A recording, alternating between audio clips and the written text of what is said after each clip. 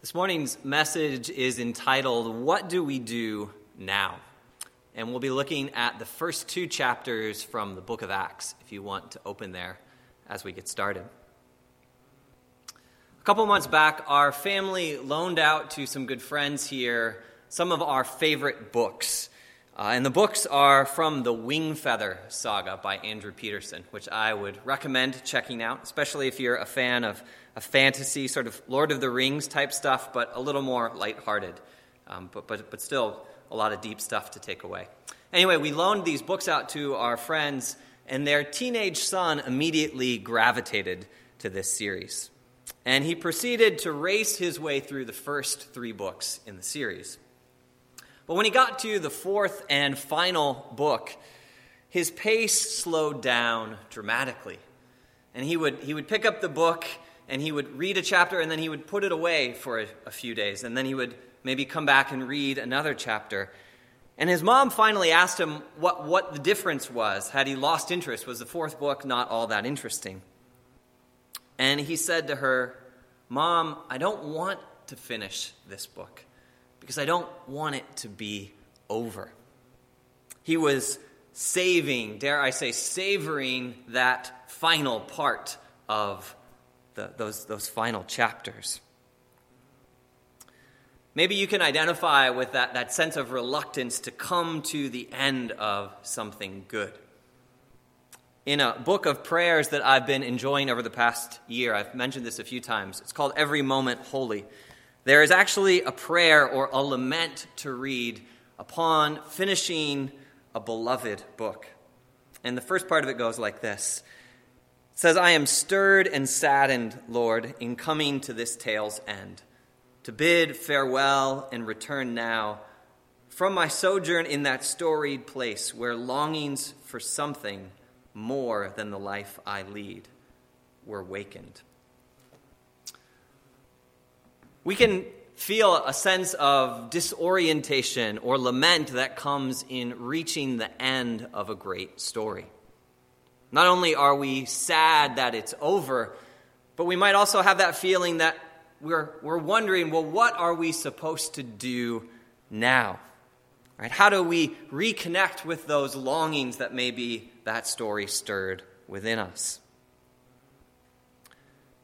Each year in the week following Easter, I think I go through something that is akin to that kind of experience. A wondering, well, what now? What's next? How do I live on this side of the resurrection, on this side of Easter morning?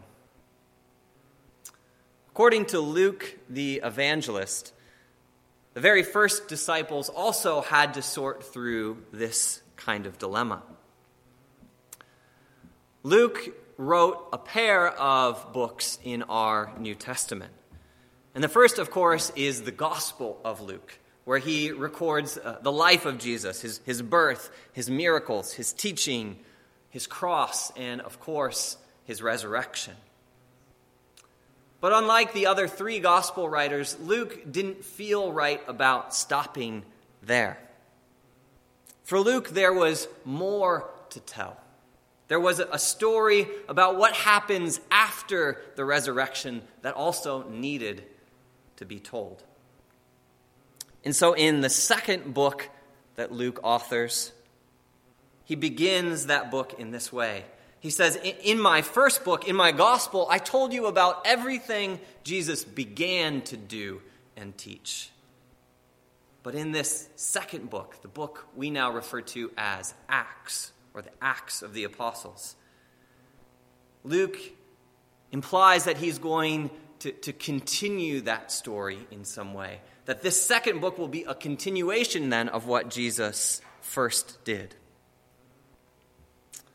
But if you've read the book of Acts, you know that 9 verses into that very first chapter, Jesus disappears, so to speak. Jesus takes off into the heavenly realms in the ascension. And the disciples just stand there, literally looking up into the heavens, it says, sort of wondering and waiting, well, what do we do now? And the angel even has to sort of come and prompt them and say, why are you staring off into the heavens this way. Jesus, there's more to this story. Well, the good news is that, in fact, there are 28 additional chapters in the book of Acts. And all of these continue the story of Jesus. Only they continue it by describing how what Jesus began to do and teach gets imparted, gets amplified through this group of disciples who are sent out as missionary agents across the known world. For the next few months, I'd like to consider these Acts of the Apostles as a primer, as a way for us to look at and think about what we do now. How do we live into, how do we begin to go out into this world that follows the resurrection and ascension of Jesus? So let me pray for us as we look into the book of Acts for the first time today together. Lord Jesus, it has been a full month. It's been a full and challenging journey through the season of Lent. Lord, we are grateful for the great glory and living hope that we encounter on Easter, the reality of an empty tomb and a resurrected and ascended Lord and Savior. Lord, I pray that through the work of your Spirit, what you began to do and teach in your earthly ministry might be multiplied, amplified, and continue in us and in our mission together as your people here. Lord, may the words of my mouth as I teach, may the meditations of all our hearts be pleasing and acceptable in your sight today. In Jesus' name we pray. Amen. Let me encourage you to find a Bible there in your home and open up to the first chapter of Acts. I'm going to pick up with verse 12 this morning and sort of be taking snippets throughout the first two chapters. But I want to start this morning in those moments where the disciples are immediately following the ascension of Jesus. And I want us to see if we can discern what they did next. How did they begin to adjust and live into the next chapter of that story, of their discipleship? This is chapter 1 of Acts, starting in verse 12. So after the ascension of Jesus, we're told, then the apostles returned to Jerusalem from the hill called the Mount of Olives, a Sabbath day's walk from the city. And when they arrived, they went to their upstairs room of the house where they were staying. And then verse 13 gives us this lengthy list of all of their names, those who were following him. They all joined together constantly in prayer, along with the women and Mary, the mother of Jesus, and his brothers. So what is it that these disciples find essential in those first moments following Jesus' ascension? Throughout the past ministry year, starting back in the fall, we've been attempting to highlight for our congregation, our community here, what are the essential practices of disciples? How is it that we're meant to focus our attention? Back in September and the fall months, we took an extended time to look at the habit and the practice of worship. What does it mean for us to be deeply drawn into an upward relationship with the person of Jesus? How do we prioritize worship in our everyday lives? Well, notice that the very first thing that these disciples do once Jesus has left them, as he's ascended into the heavenly realms, is their instinct and their habit is to return to that upper room space and to enter into an extended time and season of worship with one another. Verse 14 says, they joined together constantly in prayer. That habit, that spirit of worship and prayer will become one of the hallmarks, the defining characteristics of the early church in Acts. In fact, the group of God's people or the disciples or the early churches coming together to pray in an intentional fashion is mentioned more than 30 times in the coming chapters of this book. So as we think about what it means for us to follow Jesus, to continue to live into all that he has said and done and taught in the wake of his resurrection, I think we must continue to be a people who are defined by this habit of worship, joined to the life of God in that way. Worship needs to be habitual for us. Right now, most of our familiar habits have been interrupted. We're trying to figure out how our days fit together. We're trying to remember what day of the week it is. Trying to remember when we're supposed to eat, when we're supposed to work, when we're supposed to teach our kids, whether or not we're going to take a shower today. But let me encourage you, as I continue to encourage myself, to be like these zealous men and women in the upper room who find a way to make worship a first priority, even though they're trying to figure out what comes next. Right? Make a commitment to finding those spots in your day where you can be quiet, where you can close the door and listen to the Lord in prayer, to be in the Word of God. Find times to put on worship music or to go outside for a walk and sing songs of praise to God. Find ways to be in prayer together with one another. Right? We need to kind of recommit our energy to making a life of worship habitual right now as a church. So the first thing we see these disciples do in the wake of Jesus' departure into the heavens is to redouble their commitment to a life of worship. And as they begin to worship, we see that they also are enabled to reconfigure and adjust their sense of community together going forward. Look at the very end of chapter 1 in Acts and the beginning of chapter 2. I'm going to pick up with chapter 1, verse 26. It says, "Then the disciples, as they were worshiping and gathered there in the upper room, they cast lots, and the lot fell to Matthias. And he was added to the 11 apostles," right, taking the place of Judas. "So that when the day of Pentecost came, they were all together in one place."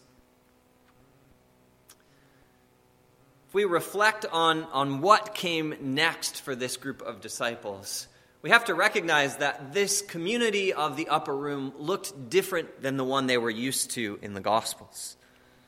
First and foremost, back in the Gospels, they had Jesus there with them in the flesh, right? Teaching and leading them, guiding them. And they also had Judas with them to round off the number of apostles at the appointed number, 12 disciples.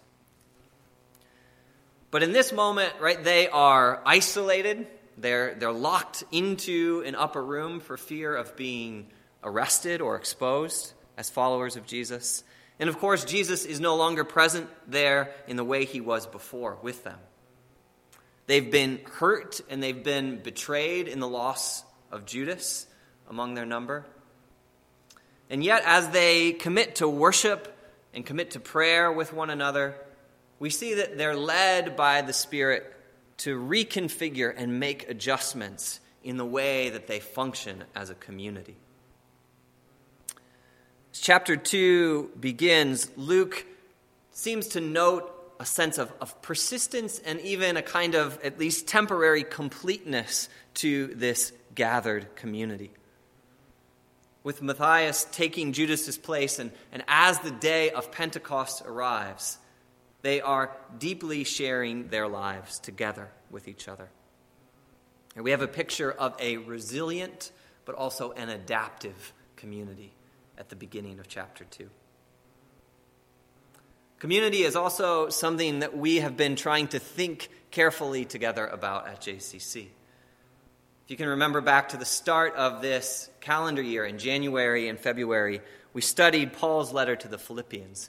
And we considered how discipleship is not only an upward call to know Jesus in worship and in prayer, but discipleship is also an inward call to know and follow Jesus together as a community. Discipleship requires a team. Discipleship requires a family. It requires the body of Christ in its fullness and togetherness. The last time we had a chance to do that together in person was here at the start of March. We met together on that morning and we called Pete as our new pastor of youth ministry. We were able to share a meal together with one another. But since that time, we've had to look for ways to reconfigure how it is we meet together and connect. Ways to be a body even though we are physically separate and apart. And of course, having worship resources and messages online like this one is an encouragement in this time. But let me encourage you that we want to go beyond that initial level of connection. We want to stay connected personally with one another. And whether that's through the continuation of your connection with a small group, whether that's remaining in close contact with a few friends at the church, maybe being involved in one of our online Sunday school classes, just sharing our lives with one another in whatever way is possible right now. If you're looking for a concrete opportunity to do that in a way that could also serve and bless others, a few of us have been talking about putting together a team that would help us systematically call and reach out to various members in our community, particularly those who might be alone or more isolated or just in need of special encouragement. And so we're trying to pull those together and then work alongside our deacon board in being systematic and intentional about connecting and calling and knitting our community together right now. So if that's something you'd like to do, you can reach out to me with a phone call or an email this week. I have the sense, though, that in this time we are being reshaped, we're being reconfigured as a community. And, we don't look as a church like we did 2 months ago, and my sense is coming out of this, we're going to look differently in terms of how we operate and the kinds of relationships we have. But if we persist, if we remain resilient and committed to worship and to community in this time, I think we're also poised then to grow into a third and important area of discipleship, and that is the way we share in mission together. We see in Acts chapter 2 that it's upon this continuously worshiping and reconfigured community of the upper room that God chooses to pour out his Holy Spirit in a new and fresh way on Pentecost. Look at Acts 2, starting in verse 2. On the day of Pentecost, it says, "Suddenly a sound like the blowing of a violent wind came from heaven and filled the whole house where they were sitting. And the disciples saw what seemed to be tongues of fire that separated and came to rest on each of them. All of them were filled with the Holy Spirit and began to speak in other tongues as the Spirit enabled them. At that time there were devout Jews from every nation living in Jerusalem. And when they heard the loud noise, everyone came running, and they were bewildered to hear their own languages being spoken by the believers." And then we get this great speech of the apostles, and in particular Peter, as he speaks to the crowds all that Jesus had begun to do and teach, and the whole ministry of his earthly life. But I want to highlight just verses 32 and 33. Peter says, "The God then has now raised this Jesus to life, and we are all witnesses of it. Exalted to the right hand of God, Jesus has received from the Father the promised Holy Spirit, and he has poured out what you now see and hear." And it says that the crowds were stirred, they were cut to the heart, and they became responsive to what God was doing through the person of Jesus, and through the ministry of the Holy Spirit, and through the witness and mission of these disciples on that day. Pentecost then, as a day or as an event, it marks out a transition from the upward and the inward life of this early church, right? Their commitment to worship and community. In this moment, it gets turned outward in this tidal wave of mission. Think about the transition in a kind of image of what happens on that morning of Pentecost. In verse 2, we have this community tightly knit, but sort of isolated, locked together in that upper room. But as the Spirit begins to move and that wind begins to blow and the tongues of fire descend, by verse 5, that isolated and tight-knit community is driven out, turned out onto the streets. And they begin to speak to this incredible crowd that's gathered in the street below. Jews, we're told, from every nation, hearing about Jesus in their own tongue, right? In Greek, in Aramaic, in Arabic, in Coptic, and Latin. On that morning, the Holy Spirit becomes their translator. And they are emboldened to give witness to a Jesus, they say, who has been raised to life, who is a living hope. Right? They testify to a Jesus who is exalted and ascended to the right hand of God. And from that place of exaltation is now pouring out the Holy Spirit across the land in a fresh way. Right? They proclaim the gospel of Jesus. They proclaim Jesus as the object of their worship. They proclaim Jesus as the foundation, the center of their community.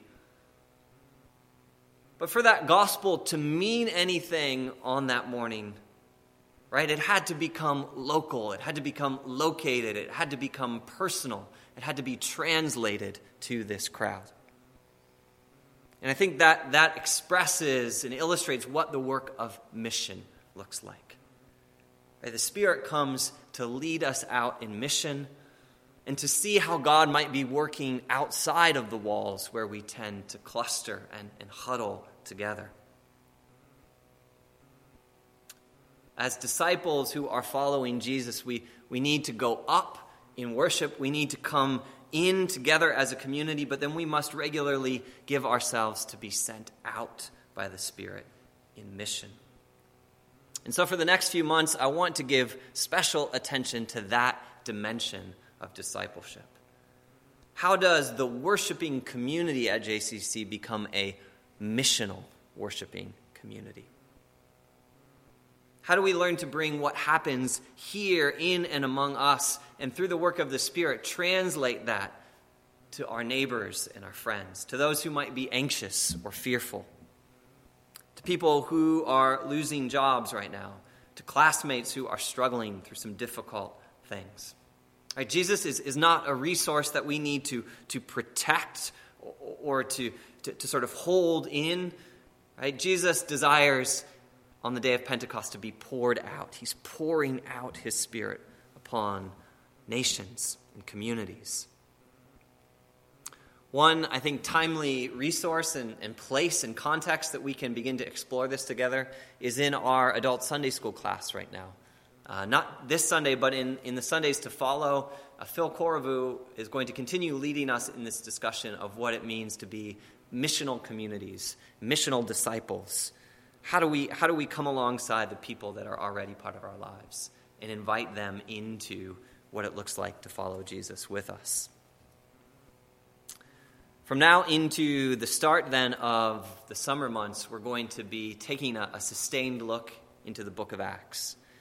We're going to be asking of that first and earliest church what it looks like when the people of God are growing simultaneously in worship and in community and in mission. Is it possible then that what Jesus began to do in his earthly ministry, what he continued to do through the life of the early church in Acts, is that something that he might also be continuing to work through us today? I mentioned at the start of my sermon a prayer that could be read at reaching the end of a beloved book. Well, on the opposite page in that same book of prayers is a prayer to read before beginning a new book. With the book of Acts then as the place that we are giving our attention for these next months, let me offer you this prayer, some excerpts from this prayer today. Author of life and author of my life, as I begin the reading of this book, give me a sensitivity to listen, not just to the story told, but to the responses of my own heart to what I encounter in these pages. What does it draw out of me? What joy, what longing, what fears? Let the honest responses of my heart to this reading grant new insight into the story your grace is already telling in my own life, that I might be a more willing co-laborer in that process. And I would add to that prayer, Lord, would you vitalize and make fresh and make new to us your word and the working of that word, the actions of that word through the Holy Spirit, through the life of the early church, but also through the life of this church. Lord, would you draw us to you in worship? Would you continue to reconfigure us as a community in the way that you desire right now? And would you lead us out in mission? Lord, help us to be poured out in the way that brings you honor and glory today in this place. In Jesus' name we pray.